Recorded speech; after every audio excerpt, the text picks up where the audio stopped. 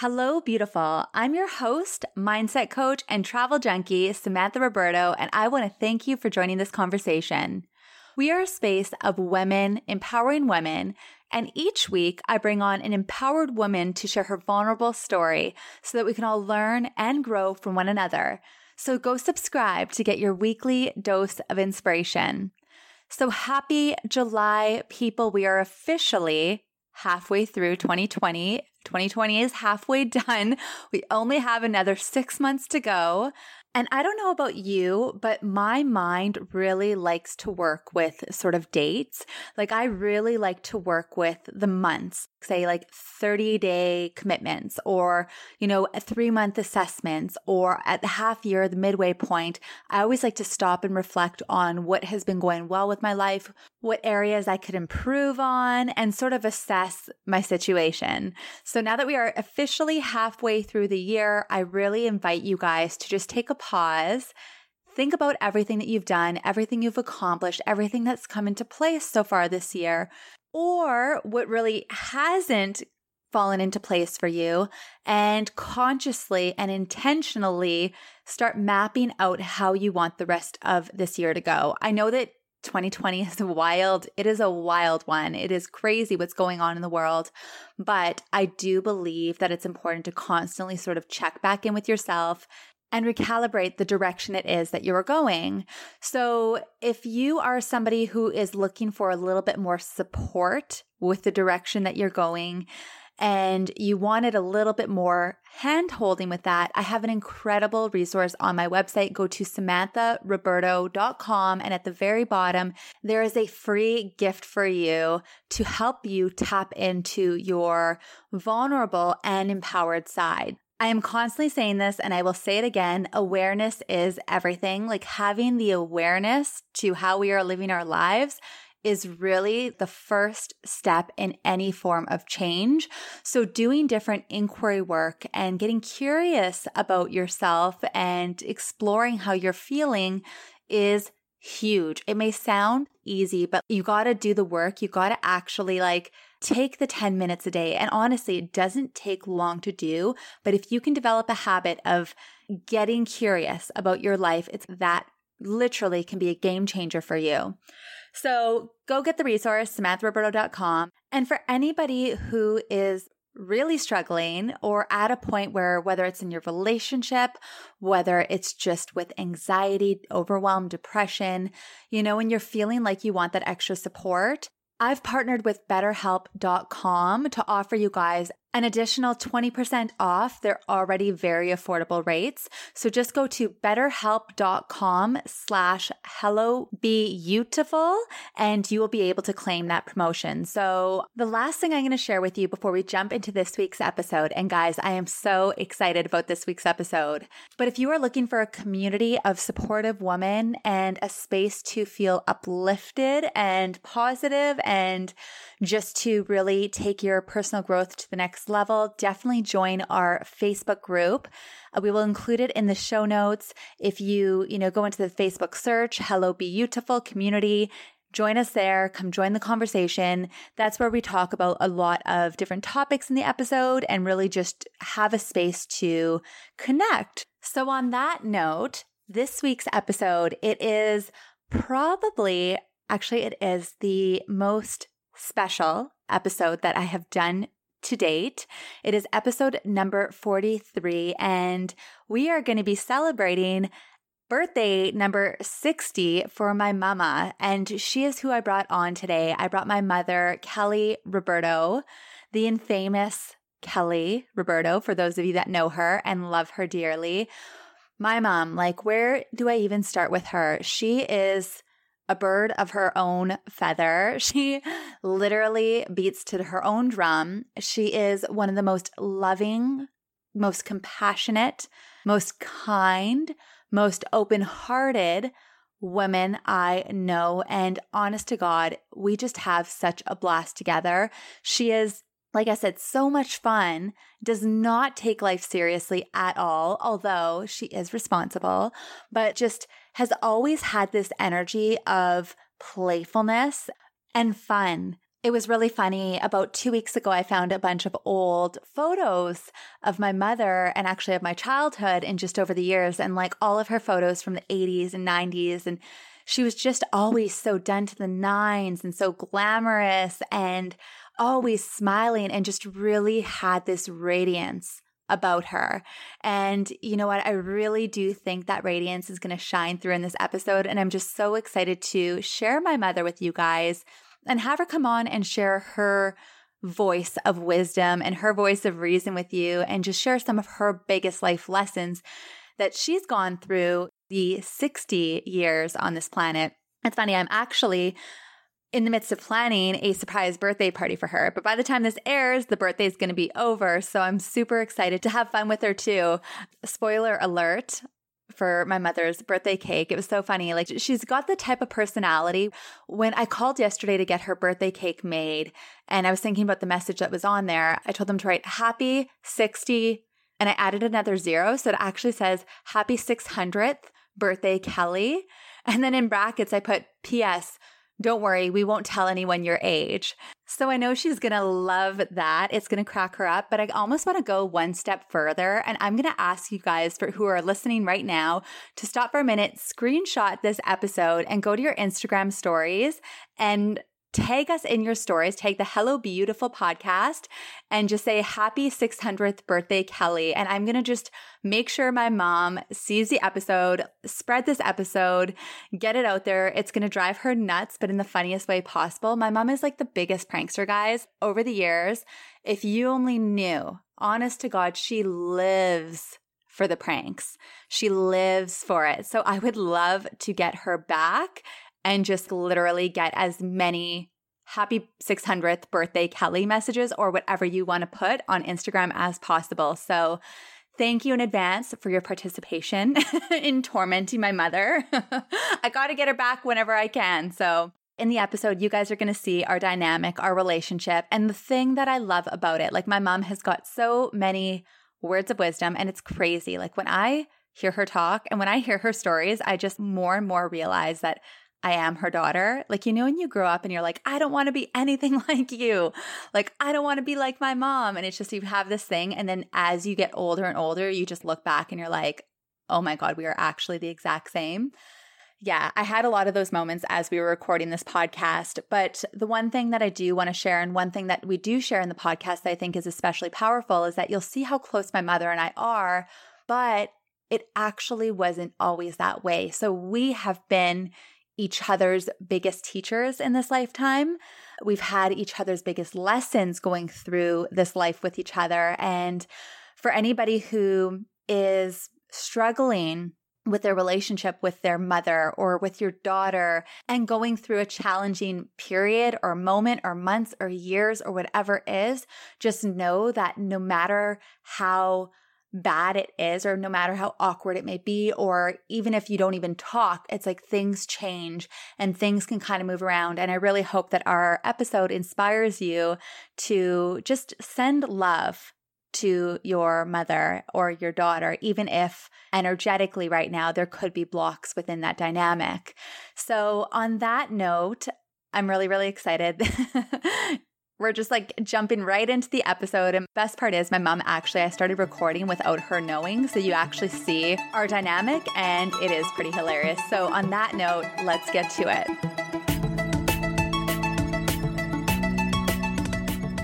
Major gulp. I didn't take a major gulp of your coffee. Holy moly. Holy, that's like trying to get it as much as you can, as fast as you can, lips on my coffee cup. That's what that's telling me, because I'm doing a lipstick analysis.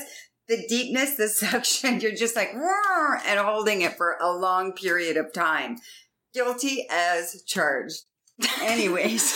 On that note, everyone, let me introduce you to my mother. Guys, We've got Kelly Roberto in the house. And as you just heard, I just got busted for drinking her coffee. In like 30 seconds when my back was turned. I had a sip. I had a sip of her coffee. And the only reason why I got caught was... Lipstick? Was because of lipstick. What's your number one rule as a mother for all of the girls listening? We're going to come off right out of the gates with value, ladies. Message from my mother. Put your lipstick on. Always wear lipstick. There you go. Brightens up your smile, brightens up your face. Look good, feel better. Look good, feel better. And this is my mother. This is my mother's mantra. I'm so excited to bring her here today because she is looking pretty fine. And she is a couple of days away from turning. The queen is turning. Am I allowed to say your age on here? I love my age. How old are you? Of course you can. How old are you turning, Mom? You know what? If I was 100 years old or 90 or 80 or 70, I'd be looking at myself and saying I'm a spring chicken. So I always think that way. And I am turning 60. 60 years young. Yes. 60 years young. Or 70 years young or 80 years young or 90 years young. We're always as young as we think we are. So how old do you think you are, Mom? Well, I went through my midlife crisis when I was 20 and 25. So after that, I'm just happy. And I'm turning 60 on Canada Day. July 1st for all the Americans listening. Which I love because I'm actually Canadian. And for my whole life being in Canada, there's always a celebration. And we're always on holiday on that day. So how old, say an age, how old do you think you are? I feel like I'm probably in my 30s. Okay, but how old? 34, say. Okay. So almost my age. I'm 33 as we record this. Yeah, okay. I'm a little bit older than you. So funny. I think my body feels good. Like I feel healthy. I feel blessed. I count my blessings all the time. And I think that helps. So I'm excited to bring you on to celebrate your 60th birthday, and get all of your wise words of wisdom from all of the years that you've been on this planet in this lifetime. What would you say are some of the biggest lessons that you have learned looking back in your 60 years being here? Probably one of the biggest lessons is realizing, doing this as an affirmation, is that I am enough already. And I think that makes a big difference in our lives. And I think that we are the creators of our lives. And if it's to be, it's up to me. I can't blame others for any of my circumstances. I have to be control of my own life and just be grateful. I think by reading books at a younger age and opening my mind to different courses has just made a huge difference, has helped me get through, has made my life enriched, and has helped me through difficult times in my life. And the thing is, with all of these books that we read, courses that we take, people that we talk to, you take out the things that are resonating and feels right for us.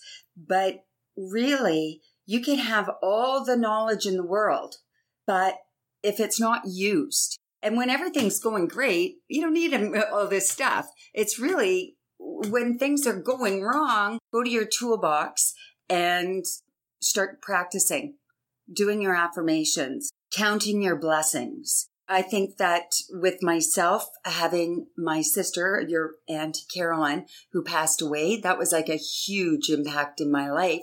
And whenever I go in my life now, I'm like, you know what? How bad is this that's happening? I'm alive. I'm the lucky one. I'm here today. I don't want to waste it. So right off the bat, acknowledging that we're alive. And then if you're upset, go cry, punch a pillow if you have to, do whatever. I don't mean like hold everything in. Yeah. You still have to have your emotions because we're of this human race, but you don't have to be stuck. And that's the thing, really getting unstuck and look for joy in the world. If you look for good things, some people might think, oh, she's got flowered glasses and she doesn't see reality. Well, you know what? My reality is flowered glasses.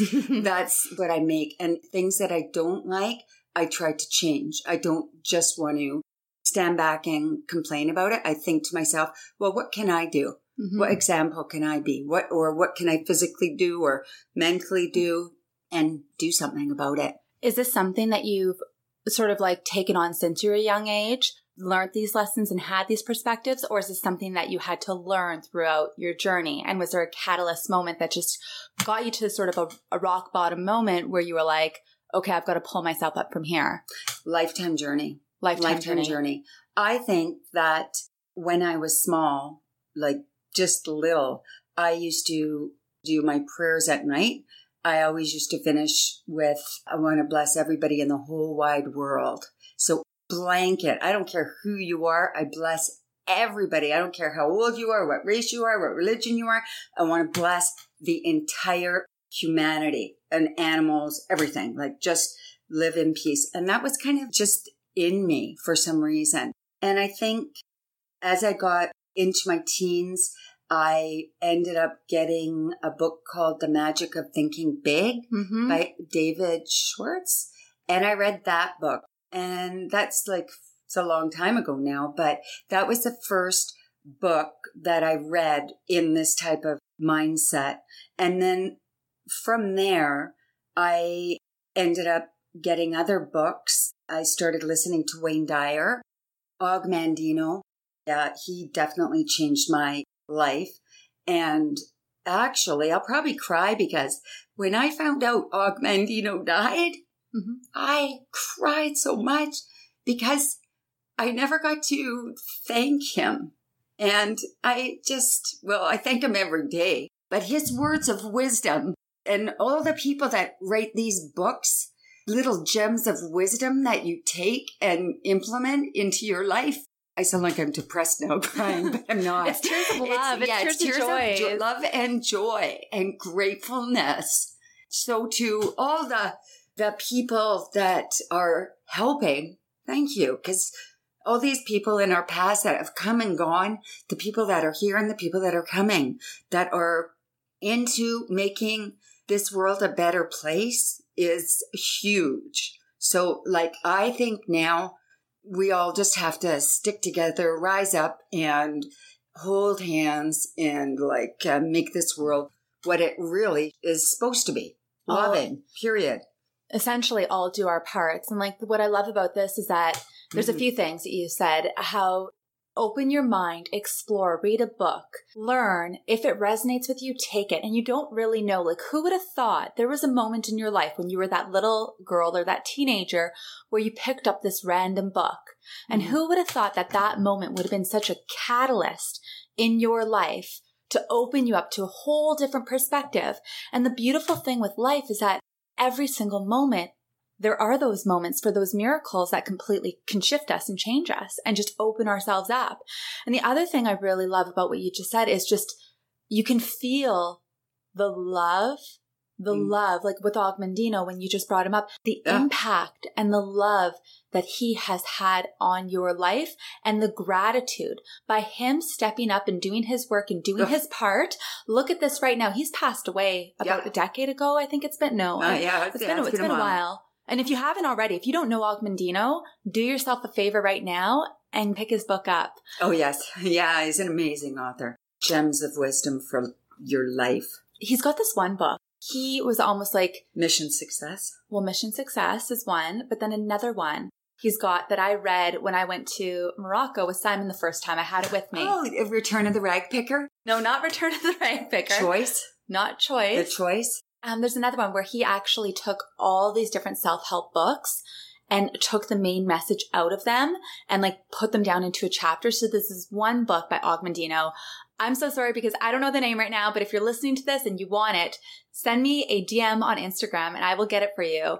And it literally has all of these books of wisdom, like dissolved down to these chapters. Yep. So you can go through and just literally blow your mind. I read it when I was in Morocco 2 years ago, the first time when I went with Simon. And I was just like every single day reading a new chapter, learning so much. The reason why I brought that up again was the impact that by him doing his work and stepping up, whatever his part may be, look at the trickle effect. And here we are 10 years later, feeling the love of that. Totally. And we all have that capability. Totally. We all have that responsibility. Yep.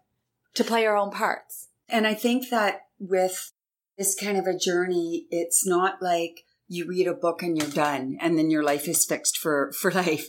I mean, here I am This year, I spent time with Brendan Burchard. Oh, yeah, that was so fun. Yeah, in California.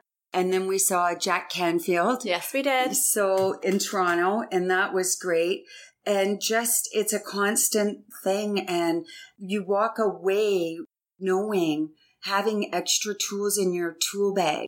I can't remember exactly where I got it, but I remember this quote that I picked up somewhere, and it was called, "This One Thing I Do." So for anyone out there that sometimes I was married, I had 4 kids, we had a business, you guys were all doing sports and this and that and laundry and just household things.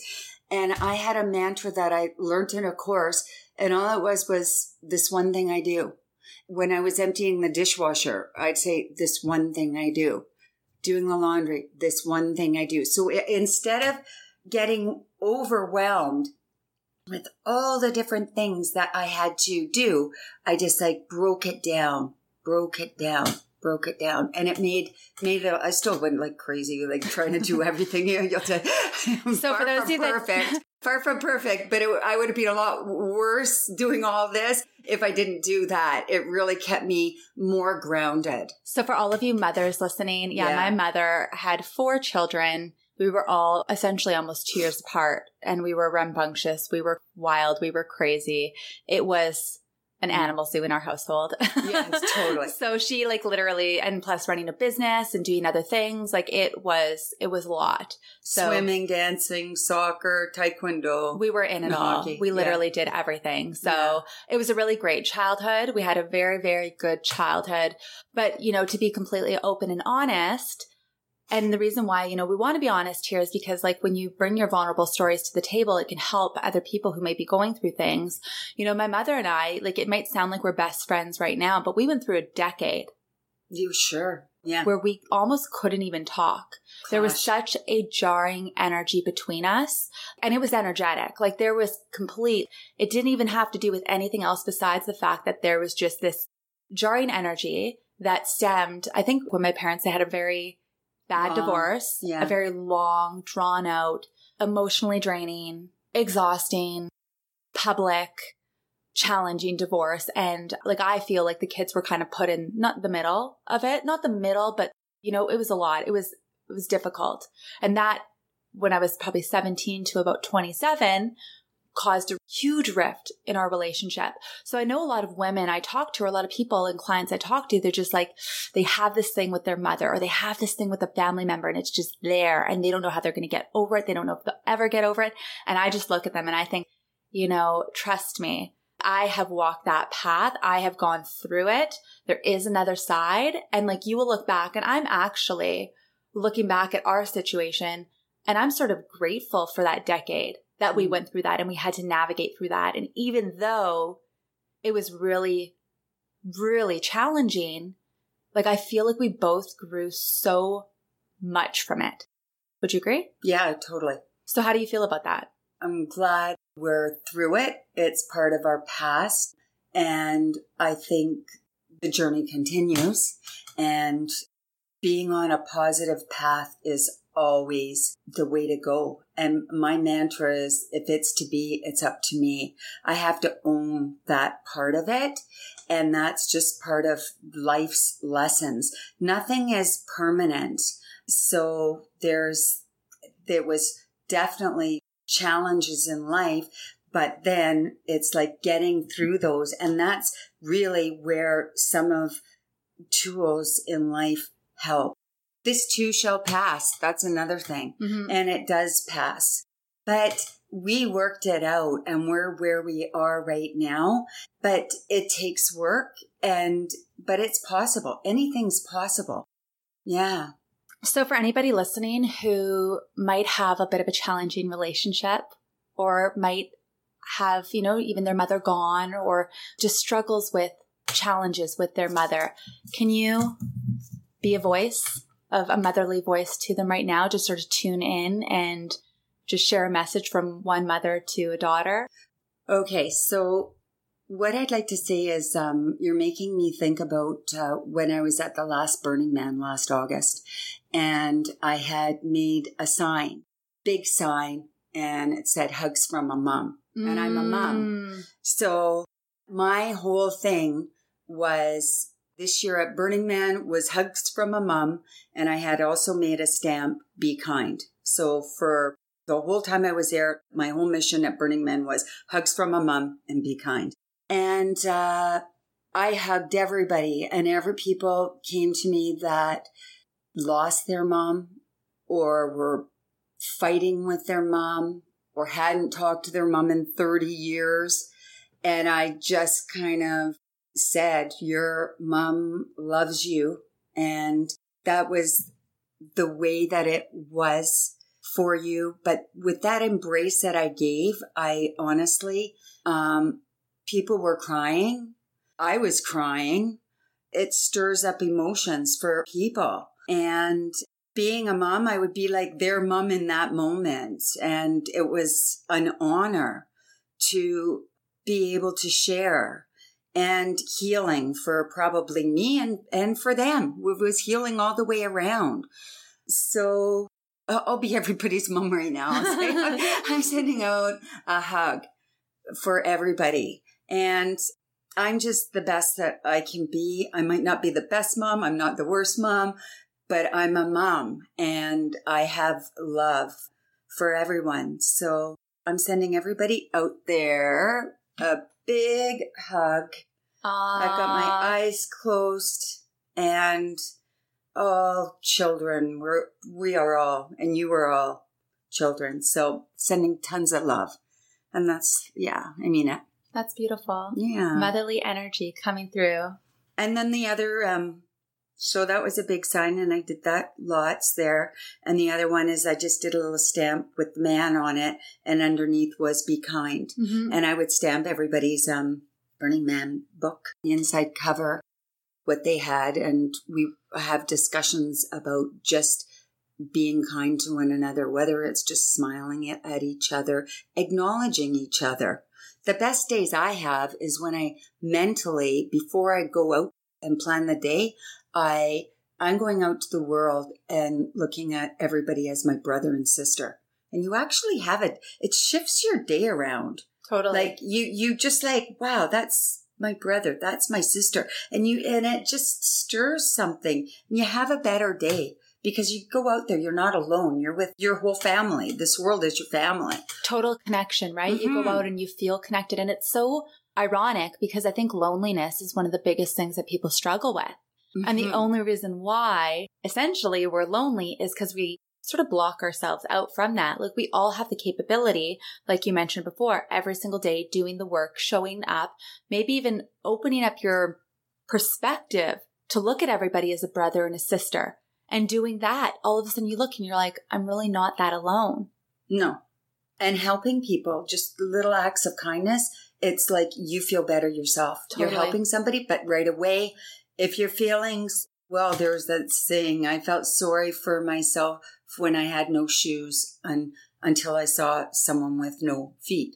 Mm-hmm. So just getting out of yourself all the time. Mm-hmm. Not all the time, but do you know what I mean? If you think you've got things are going down, it's just keep moving up. Keep moving. Mm-hmm. So I'm going to change the direction of this convo a little bit because you mentioned Burning Man, and I definitely want to bring up Burning Man for you. Sure. So I've got a cool mom, if you haven't already sort of picked up on that. She goes to Burning Man. She's done Vipassana. She's gone skydiving. She's backpacked around the world. It's pretty fun. And you really approach life in a way of let's go have fun. And like you said at the very beginning of this, you are the age that you think you are. Totally. Right? Yes. So what does Burning Man mean to you? Because when people find, especially burners, I'm like, I burn with my mom. They look at me, they're like, oh my God, your mom is so cool. I want to meet her. No, I say my kids are so cool. They come to Burning Man with me. So we got, okay, we're all cool. We're living a pretty cool life over here. But what does Burning Man mean to you?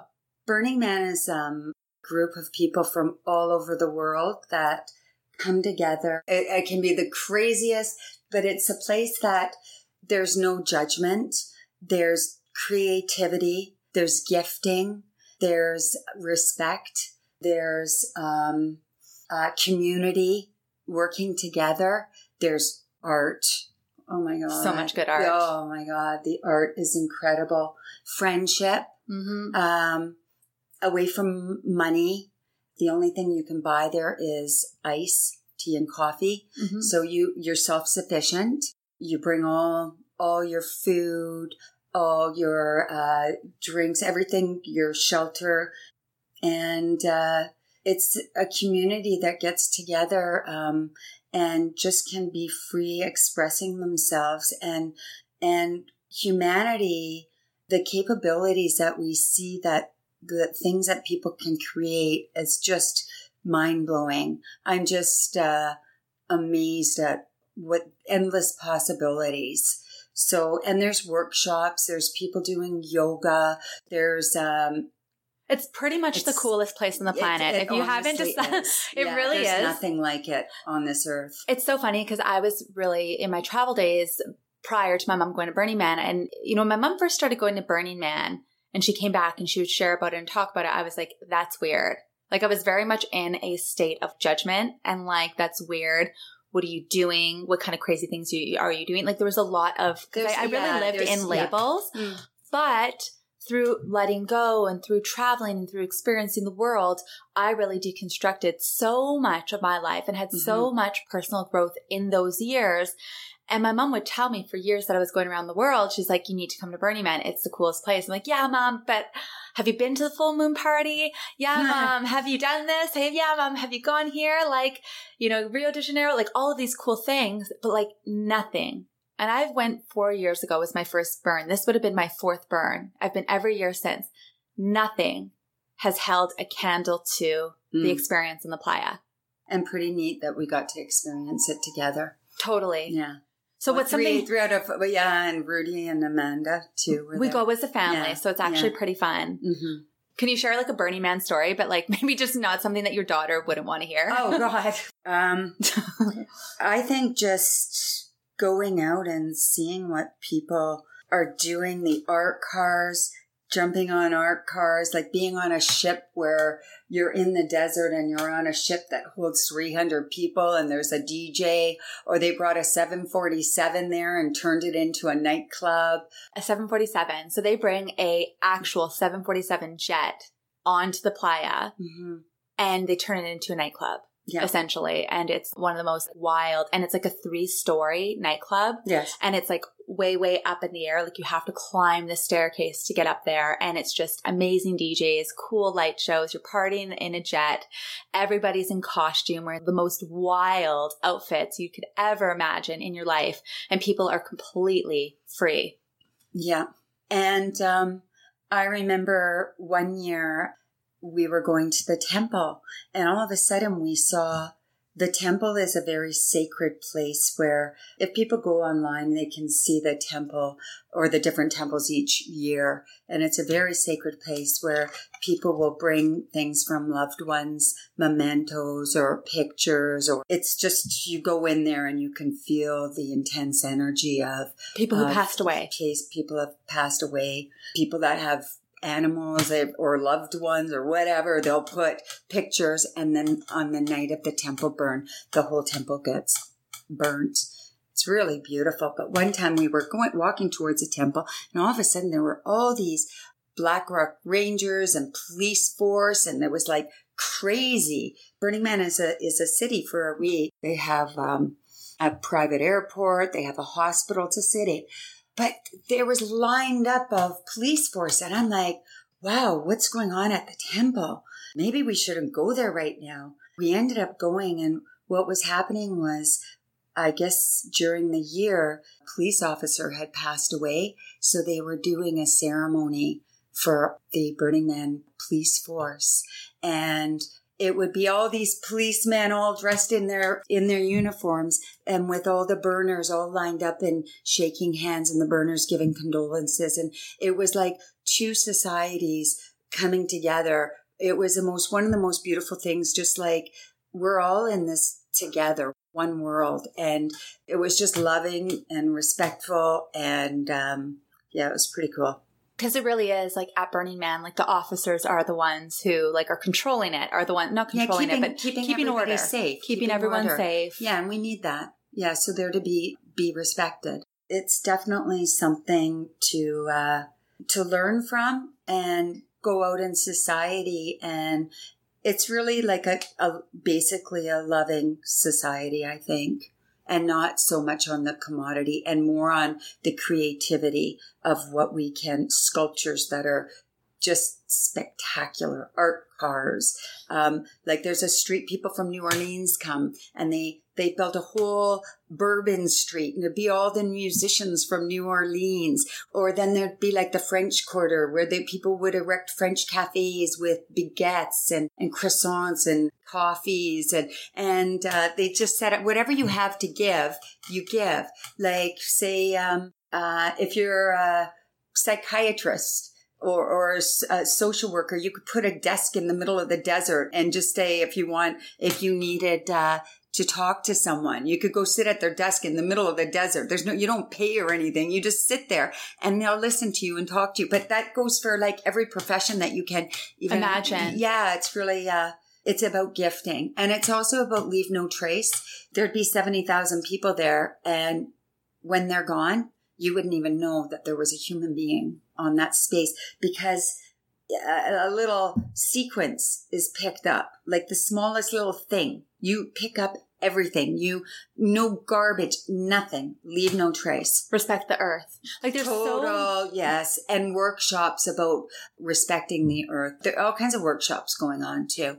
It's got its crazy out there wild stuff, but it's no judgment, and really just people free to express themselves. My expression and my message is hugs from a mom and be kind.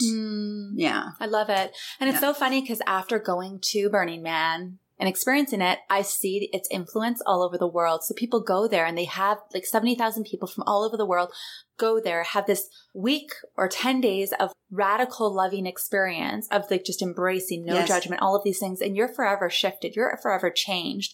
You don't go to the playa and leave the same human. I feel like there's little shifts within you and you take that with you. So it's like when these 70,000 people go back out into the world, they are more conscious about the environment. They are less judgmental. They are open-minded. Like it really is an event that is dramatically changing the world. Yes. So for me, there's 2 events that I've been through that I'm like, hold on, super high standards. Burning Man's one, Vipassana meditation is the other. And you actually also introduced me to Vipassana. Yes. So what would you say would be like the number one takeaway that you got from the Vipassana, which is essentially a 10-day silent meditation experience? Mm-hmm. And for those of you listening that are kind of curious about this, I actually did a whole episode right after I came out of my last Vipassana back in September. So if you go back to I think it's episode 6 or 7, around that time, you can actually go hear an in-depth episode of what it is. But tell us, what is the number one takeaway from Vipassana that you've gotten? Well, my first Vipassana was done in northern Minnesota with Erin May and some other friends. And we did it before 9/11. And I remember when 9/11 happened, I thought if the world did Vipassana, we wouldn't have 9/11. Vipassana it's Buddhist based, but it's non-sectarian. Doesn't matter what religion you are, what race you are, what age you are. It's really about going inside and being quiet and doing some really deep house cleaning from like these sankharas that come up. They can be released through Vipassana. So you feel, when you do Vipassana, you feel so much lighter, clearer minded. Their mantra is, may all beings be happy. Mm-hmm. And also everything's impermanent. Like everything is always changing. It's easier to go through life knowing that you're not going to be stuck in one thing. Everything's going to be shifting. Everything's changing. So I recommend, I love Vipassana. I'm really glad that you've done it. My son Rudy's done it a few times, and your sister Amanda. And we did your first Vipassana together. Yes, we did. And that was just over 2 years ago. And I seem to remember you saying the whole way through, when you came out of it. Oh God, yeah. You're like, oh, that was so easy. Okay, so I got to tell this story. Okay, we got to tell this story. Okay, so my mom and I, we did my first Vipassana together. So this is 2 years ago. Wisconsin. I actually just had met Simon, my partner, the weekend before I went to go do it. So I met him in Toronto at an event on the weekend. I flew back to Thunder Bay on the Monday, I think, and then we drove to Vipassana on the Tuesday. Like, it was very close after. So we did our 10-day silent meditation. And when we went through, like, my mom and I, like, imagine being with your mom in this close quarter, but not being able to look at her, talk to her, touch her. You're sort of like, your eyes are always on the ground, and you're literally just like so connected, but so disconnected. So there's this one moment, actually there's 2 stories I want to tell from this Vipassana story. So one moment, we're about day 7 at this point. We had gone 7 days of being like, literally like eating in the same lunchroom, on the same schedule, moving around like the same way, but not no eye contact, no communication. And there's a bunch of other strangers around us that we don't know, but like there's my mom and I. But we're both there. But we know we're both there. So it's like, that your mom's there. And it's funny because when you're in this situation of a Vipassana, you actually notice the little like things that the people around you do. So even though you don't look at them and have eye contact, like you're totally aware of like the habits, the way people walk, what they do. You become so hyper aware of like your surroundings that it's just fascinating. But on day 7, I noticed that every single day, every single breakfast, my mom would cut half a piece of toast, a half a piece of raisin bread, and that would be a part of her breakfast. She would get a little bit of fruit. Like, it was a very light diet. And she would get fruit first, and then afterwards she'd go get her toast. So I sat down and I had my toast, my raisin bread, and I had my thing, and my mom had her fruit, and she's sitting there. And I cut my raisin bread in half, and I'm eating half. And I was just thinking there was this other half, and I knew that my mom, in a few moments, was gonna go up and cut half a piece, go toast it and butter it herself, and then eat it. So I was sitting there, and a part of me, like my soul, was almost like, give it to her. Like, give it to her. Like, there was this little voice inside of me that and you have to be discreet. But you have to be discreet because we're not supposed to communicate. We're not supposed to do anything. Actually, this is bad. I shouldn't even be telling this story. I feel really bad. If you're listening, do not tell on me. Do not share this with anybody. Not my most proud moment, but at the same time, I'm also proud of it because it was so freaking funny. It's a moment in life that we'll always remember. Totally. So I was having this internal battle of, do I do it? Do I slide the toast over? With nobody noticing? Yeah, and I'm like worried because there's other girls around. Like, are they going to notice? Do I give it to her? Do I not? And I was just like literally this internal battle. And then I was just like, you know what? I'm going to do it. And she was sitting across from me, but sort of diagonally. Yeah. But there was no one really right beside us. So it was like we were close enough. Like, her plate was not that far away. We could maybe get away with it. But she had no idea that this was coming. And so this is all happening within me. So all of a sudden I go to pick up the toast and I kind of like look around to make sure that nobody's really watching. And I almost frisbee it. It was like a wrist flick. And I just pick it up and I wrist flick it across, and it sort of lands near her cup, like on her side. And I, honest to God, energetically, it looked, all of a sudden, my mother's reaction, I wish I could show you, all of a sudden it was like, all of a sudden something hit her energetically, and she was like, just shocked, like, oh my God, what was that? Totally startled. And laughing. And then all of a sudden, she just started laughing because she realized what I had done. There was this little moment, this little exchange, and all of a sudden, because and you're not allowed to laugh. You can't make a move. You can't do anything. Oh, it's super strict. But all of a sudden, there's this moment, and it landed near her cup where her thing is. And I did it. I could see it kind of startled her. And then all of a sudden, her hand just kind of went up and almost like a claw just like landed on the toast, drew it back into her, and then she started eating it. So we had this exchange. Day 7, we didn't look at each other. We didn't say anything, but it was just like the most loving exchange. And it was almost like, I'm here for you. I see you. And she knew that, like, it was just this loving, probably the most loving piece of toast you've ever had in your life. Oh my God. Oh, but laughing. Like, get me. But then she started laughing. Coming down, and when you want to laugh, the loudest you've ever laughed in your whole life, and you cannot move your face. You can't make a noise. You can't move your face, have any expression, and you're holding in. Probably that was one of the funniest things, that it was crazy to have to hold that and then if I just kind of moved my eyes, I knew you were there. And if you were, I didn't look to see if you were smiling, but It was worth it. Oh my God. It was worth it. That was like one of the most priceless moments of like the best piece of toast in your life. Yeah. And then the other thing, so that was day 7 and then day 10. So you get to day 10 and all of a sudden we're able to talk. Once you get to, I think it's like 4:00 in the afternoon, you get to all go and have dinner together. Like we go from completed your vow of silence. You've completed your vow of silence. You've done 10 days of silence. You're done. And then you go from noble silence to noble speech. So you're able to talk, but you want to be mindful of the words that you speak because you've literally have not used your voice at all. So now it's like being mindful and having noble speech for what you talk about. So then we all went to the lunchroom and we were able to talk with everybody. And all of a sudden everyone's sharing about their experience. And everyone's like, oh my God, day 3 was so challenging. Day 7, I wanted to run away. People would ask me like, how was it? And I was like, honestly, it felt really blissful. I'm like, for me, it felt fine. Like I felt so at peace with the experience. It felt really, really good. Like, yes, there was discomfort. Yes, there was pain, but overall I didn't feel like that. No. And people were saying like, I reached this point where I wanted to literally break free and you're planning your escape and you're thinking you could leave in the middle of the night. On the 7th day, walking the perimeter of the property and I could see a car drive by in the distance, in the far distance. Yeah. So we all went through, we all shared, and my experience was fine. But right after that dinner, we had to go do one last sit before it was officially done. So one last hour and a half meditation before it was done. And it was that meditation that got me. I went back in, I sat back down, and the entire time it felt there were like literally bugs crawling in my skin. I have never wanted to leave anywhere in my life so freaking bad in my life. And I was sitting there and I had just done 10 days. No problem. I'm fine. I'm listening to this experience. I'm like, what are you guys talking about?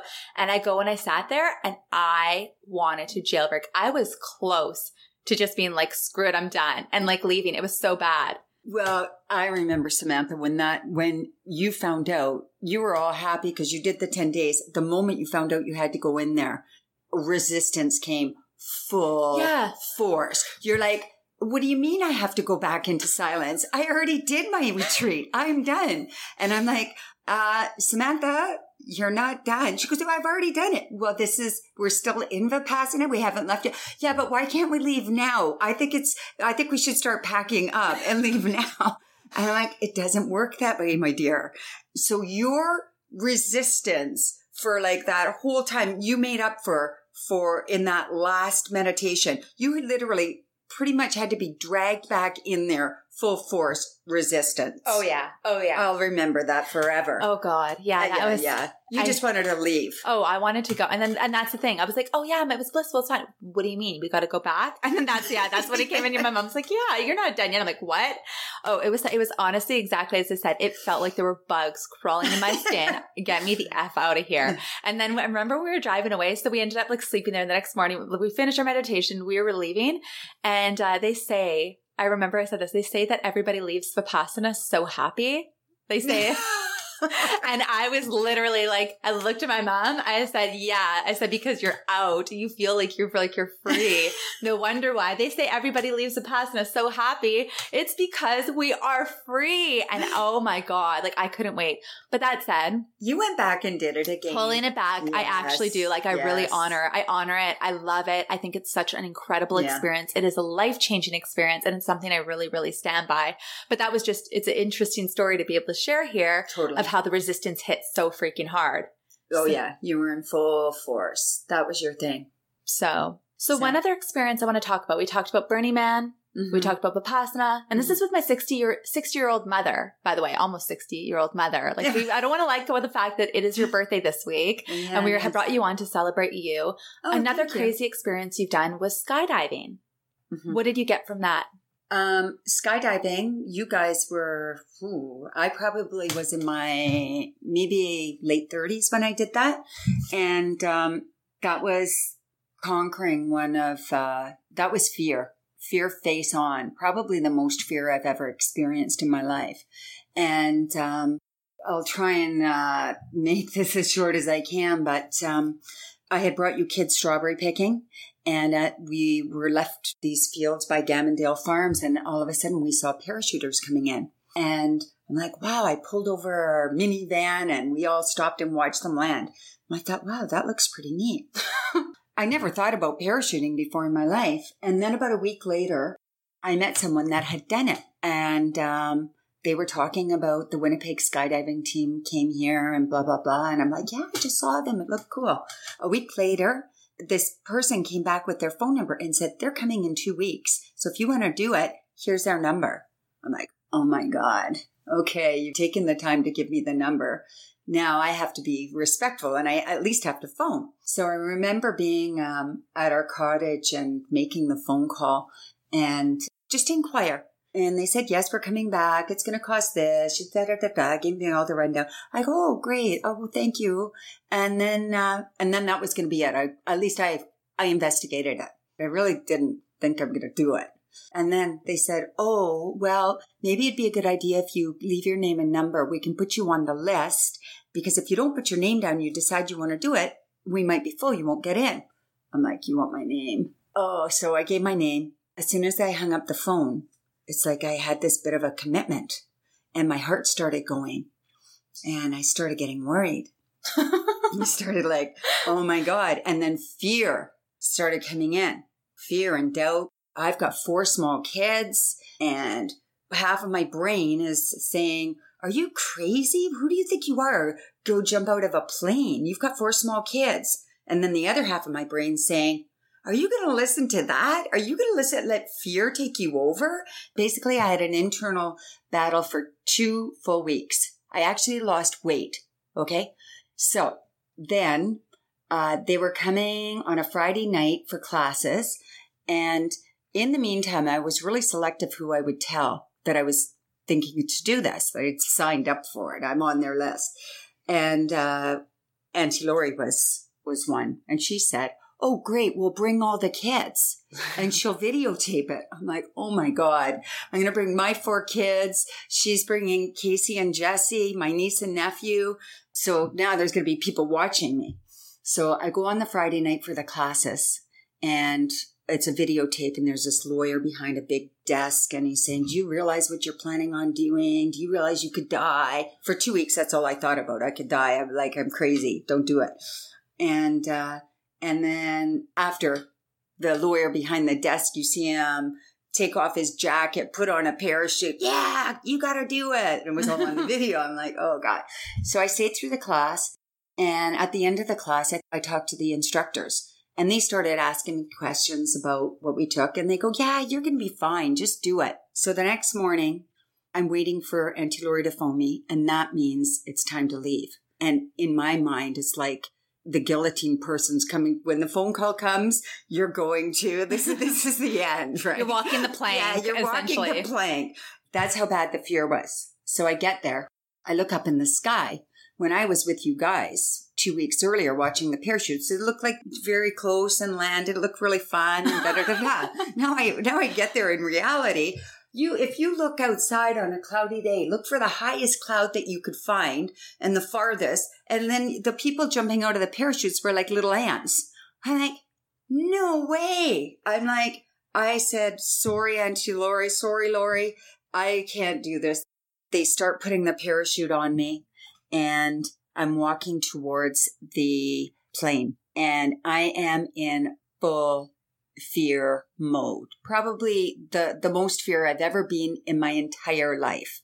My heart was racing, literally pumping out of my chest. I wanted to throw up. I was in full fear. So the moment that I put my second foot onto the plane, it was like someone went on my back with their hands and went up with their 2 hands all the way up my spine, all the way up. And I literally felt fear being lifted out of me when I put the second foot on. My heart rate went down to normal. I had no fear when I got onto the plane. It was crazy, but it was amazing.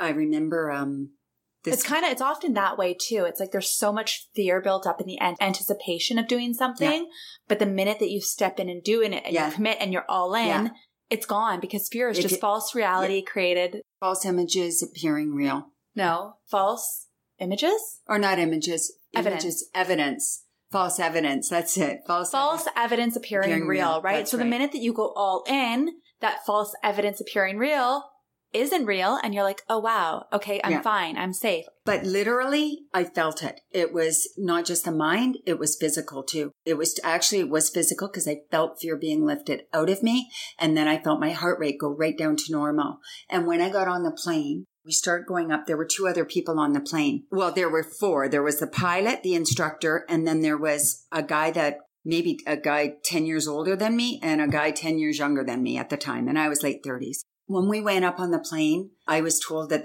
it's a bit rattly, because it's a little bit windy.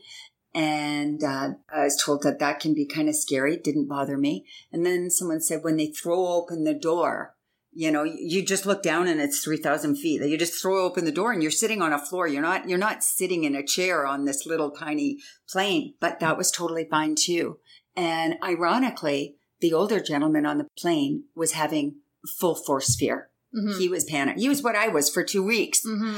And I was calming him down. Like just seconds ago, I was the chicken. But now I was so aware of where I was and what I was doing and so good with it. And so they threw open the door. The younger gentleman went first. And then it was my turn. I went by myself and just... I told the guy when they put a walkie-talkie on you, and I said to the guy on the ground when they were fitting me, I go, talk to me in English. Talk to me up, down, left, right. Like, don't tell me 300 degrees on this and that. Keep it as simple as possible. And then I also said, I have 4 kids. I have to live. And then the guy said, I've got kids too. You're going to be fine. So anyways, I ended up doing it. And it was probably one of the most exhilarating things that, the most fear-based thing that I've ever put myself into. I mean, since then I've gone caving and I've gone climbing and done some other things, but this definitely was crazy fear, conquering fear. What was the feeling you had when your feet touched the ground? The whole feeling, it wasn't even just the feet. It was like the whole... From getting on the plane, whole experience was so intense. It was like not just the feet, it was like that. No, on the ground, like when you landed. I know. Felt the same as when I was up there. It was like this one piece of just like a high.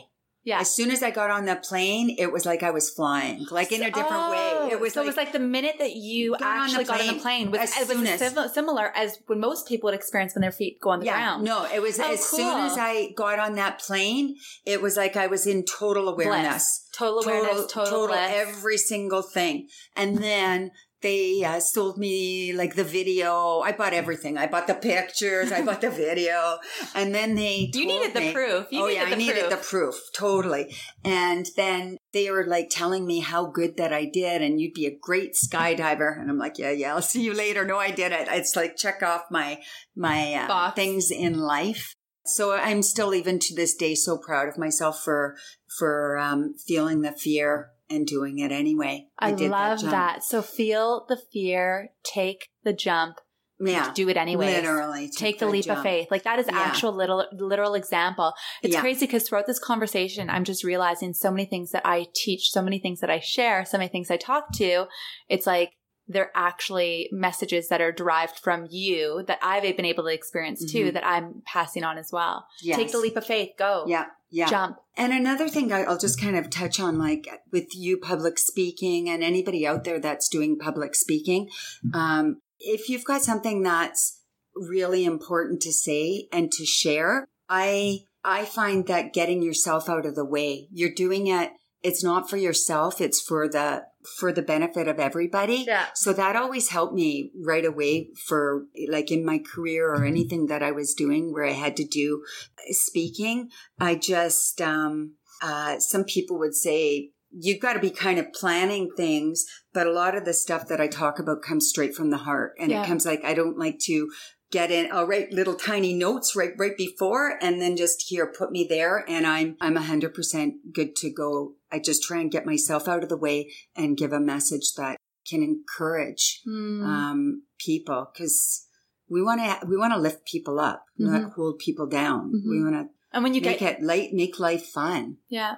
Yeah. And when you get yourself out of the way, it's like all of a sudden it's just so much easier. There's so much less ego involved. It's just like you said, it comes from the heart and you can do the things that really scare you. It's like, let's just do it. You've got this one life to live. Yes. Go ahead, grab it by the reins and like live the life that you want. Yes. So looking now that you are turning 60, what do the next 60 years have in store for you? You're young. You've got so much life ahead of you. I think I do. What is something that you want to do, something that you want to declare right now on the podcast, make it public and just say, I'm going to do this? Well, I think what I want to do is I'm going to continue to try and make people's lives better. Like, I try to live by example. I try to make goals. I remember with my business, I had my own business. I worked with women that were going through chemo with wigs, hair replacement, that type of thing, and loved with a passion my work. But some people would say, if we're talking from a business and making goals, when I opened my business, I didn't work on Saturdays. I worked certain hours. I figured out what I was going to be doing, and that's what I did. And I ended up, as you know, getting a house in Mexico. And some people would say, oh, how could you leave your business? How could you do this? How could you do that? You could do anything that, like, I talked to people that had their business for like 40 years, had taken maybe 1-2 weeks off a year. And here's me taking off for like 6 months. I think you can create the life that you want to create. So I'm kind of living what I set up. And I think now I want to get clearer about helping others create the lives that they want to achieve. That's where I want to be an example, help people if they need guidance. I think that's really the direction of my life. Very beautiful. So no big bucket list items that you want to do? No like swimming with great white sharks? I did. I went swimming with the sharks. Oh. I went in La Paz. Okay. Yeah, I'm trying to think what else. Like, what else is wild? I went to Mexico and I did do that in La Paz. I just happened to be there at the right time. I always wanted to go backpacking. I went backpacking in my 50s and we went all through Vietnam, Cambodia, Thailand. I went on different trips, but and I loved staying in hostels. I love backpacking. I love meeting people, and it's not too late. I'm not into saying I'm too old. Mm-hmm. Like totally. Oh my God, my life's just like starting. Like I can do so many exciting things. We put the limits on ourselves. I love that. Like we put the limits, just break the limits and talk to people, meet people. I mean, I grew up traveling family. My dad owned your granddad owned a travel agency. So my whole upbringing is travel. So, and meeting people and seeing different cultures and getting along and going the extra mile to just be kind to humanity. Aww. Just like, that's where I'm going to be doing, just focusing in on that. And if I can make a little difference, and I think everybody, every human being, some people think, oh, I'm just one person. I can't make a difference. I don't believe that. Mm-hmm. I believe every single person can make a difference. So like Nike says, just do it. I love it. Yeah, it's that easy. So I would like, if I just had to say a couple of things to people out there, like do your affirmations, give yourself credit, lift yourself up. You got to lift yourself up before you can lift others up. Like make sure that you self-care, look after your mind, your body, your spirit, make goals so that you're not just wandering around and you don't have any like kind of mission or things that you want to accomplish in your life. And don't forget your lipstick. That's my mom's word of advice. Never. Always put your lipstick on. It's like wear your lipstick, get your game face on, and then just go do the darn thing. Just go do it. So on a final note, one last question for you before we let you go. Mm-hmm. Out of your 4 kids, who is your favorite child? Oh, well, that would be you, of course, because you're right here. Whoever's in front of me, of my children, are my favorite at that date. You're all my favorite. Well, thank you so much. If anybody wants to reach out to my mom, send me a DM and let me know, give a message. I will pass it on to her. Or you can also email her at believeinbeauty05@gmail.com. Feel free to wish her. Let's bombard her with birthday messages. So if you've listened thus far, send me a message. Wish my mama a happy 60th and cheers to another 60 more to go. There you go. I hope you enjoyed this week's episode. Don't forget, if you haven't already, stop right now, screenshot the episode, and go put this in your Instagram stories and wish my mother a happy 600th birthday. Come on, guys. I really need you to pull through for me and tag the @HelloBeautiful podcast. I'm going to make sure she sees all of the dozens and dozens and dozens, if not hundreds, of hilarious birthday messages that are going to come through her way. And it's really funny. Did you guys notice just how similar my mother and I are? I wasn't kidding. I'm like, the more I hear her and the more I see the way that she is, I just realize I am exactly like you. And at this point, I just hope I age like her too, because she really does make 60 look radiant and look good. So on this note, if you are new to the podcast, thank you for tuning in. Thank you for being here today. Don't forget to subscribe. And we actually have 40 other amazing episodes. So if you are ready to level up your life and you really want to dive into other fun, inspiring conversations, go check out some of our past episodes. We've got an array of topics from all different experts in a variety of different industries that are all geared towards leveling up our lives and really showing up as the best version of ourselves. So the details of our life matter, the books we read, the conversations we have, the podcasts we listen to. So I really encourage you to do something that is going to be good and help you show up as the best version of yourself. So on that note, thanks again for tuning in. And next week, we have another really inspiring conversation with my beautiful new friend who was living her day-to-day life like usual. And she said one day when she brought her groceries home, and as she was putting her groceries away, she had what she called an oh shit moment. And for her, this oh shit moment is when she realized that she was actually living a life that she wasn't really meant to be. And she didn't know the woman who was in it. So she really had to go through the almost like Elizabeth Gilbert eat, pray, love journey of letting go of everything in order to truly find herself. And now she is happier than she's ever been. So get ready, because next week we have a really good episode coming for you. And until then, keep being you, be beautiful.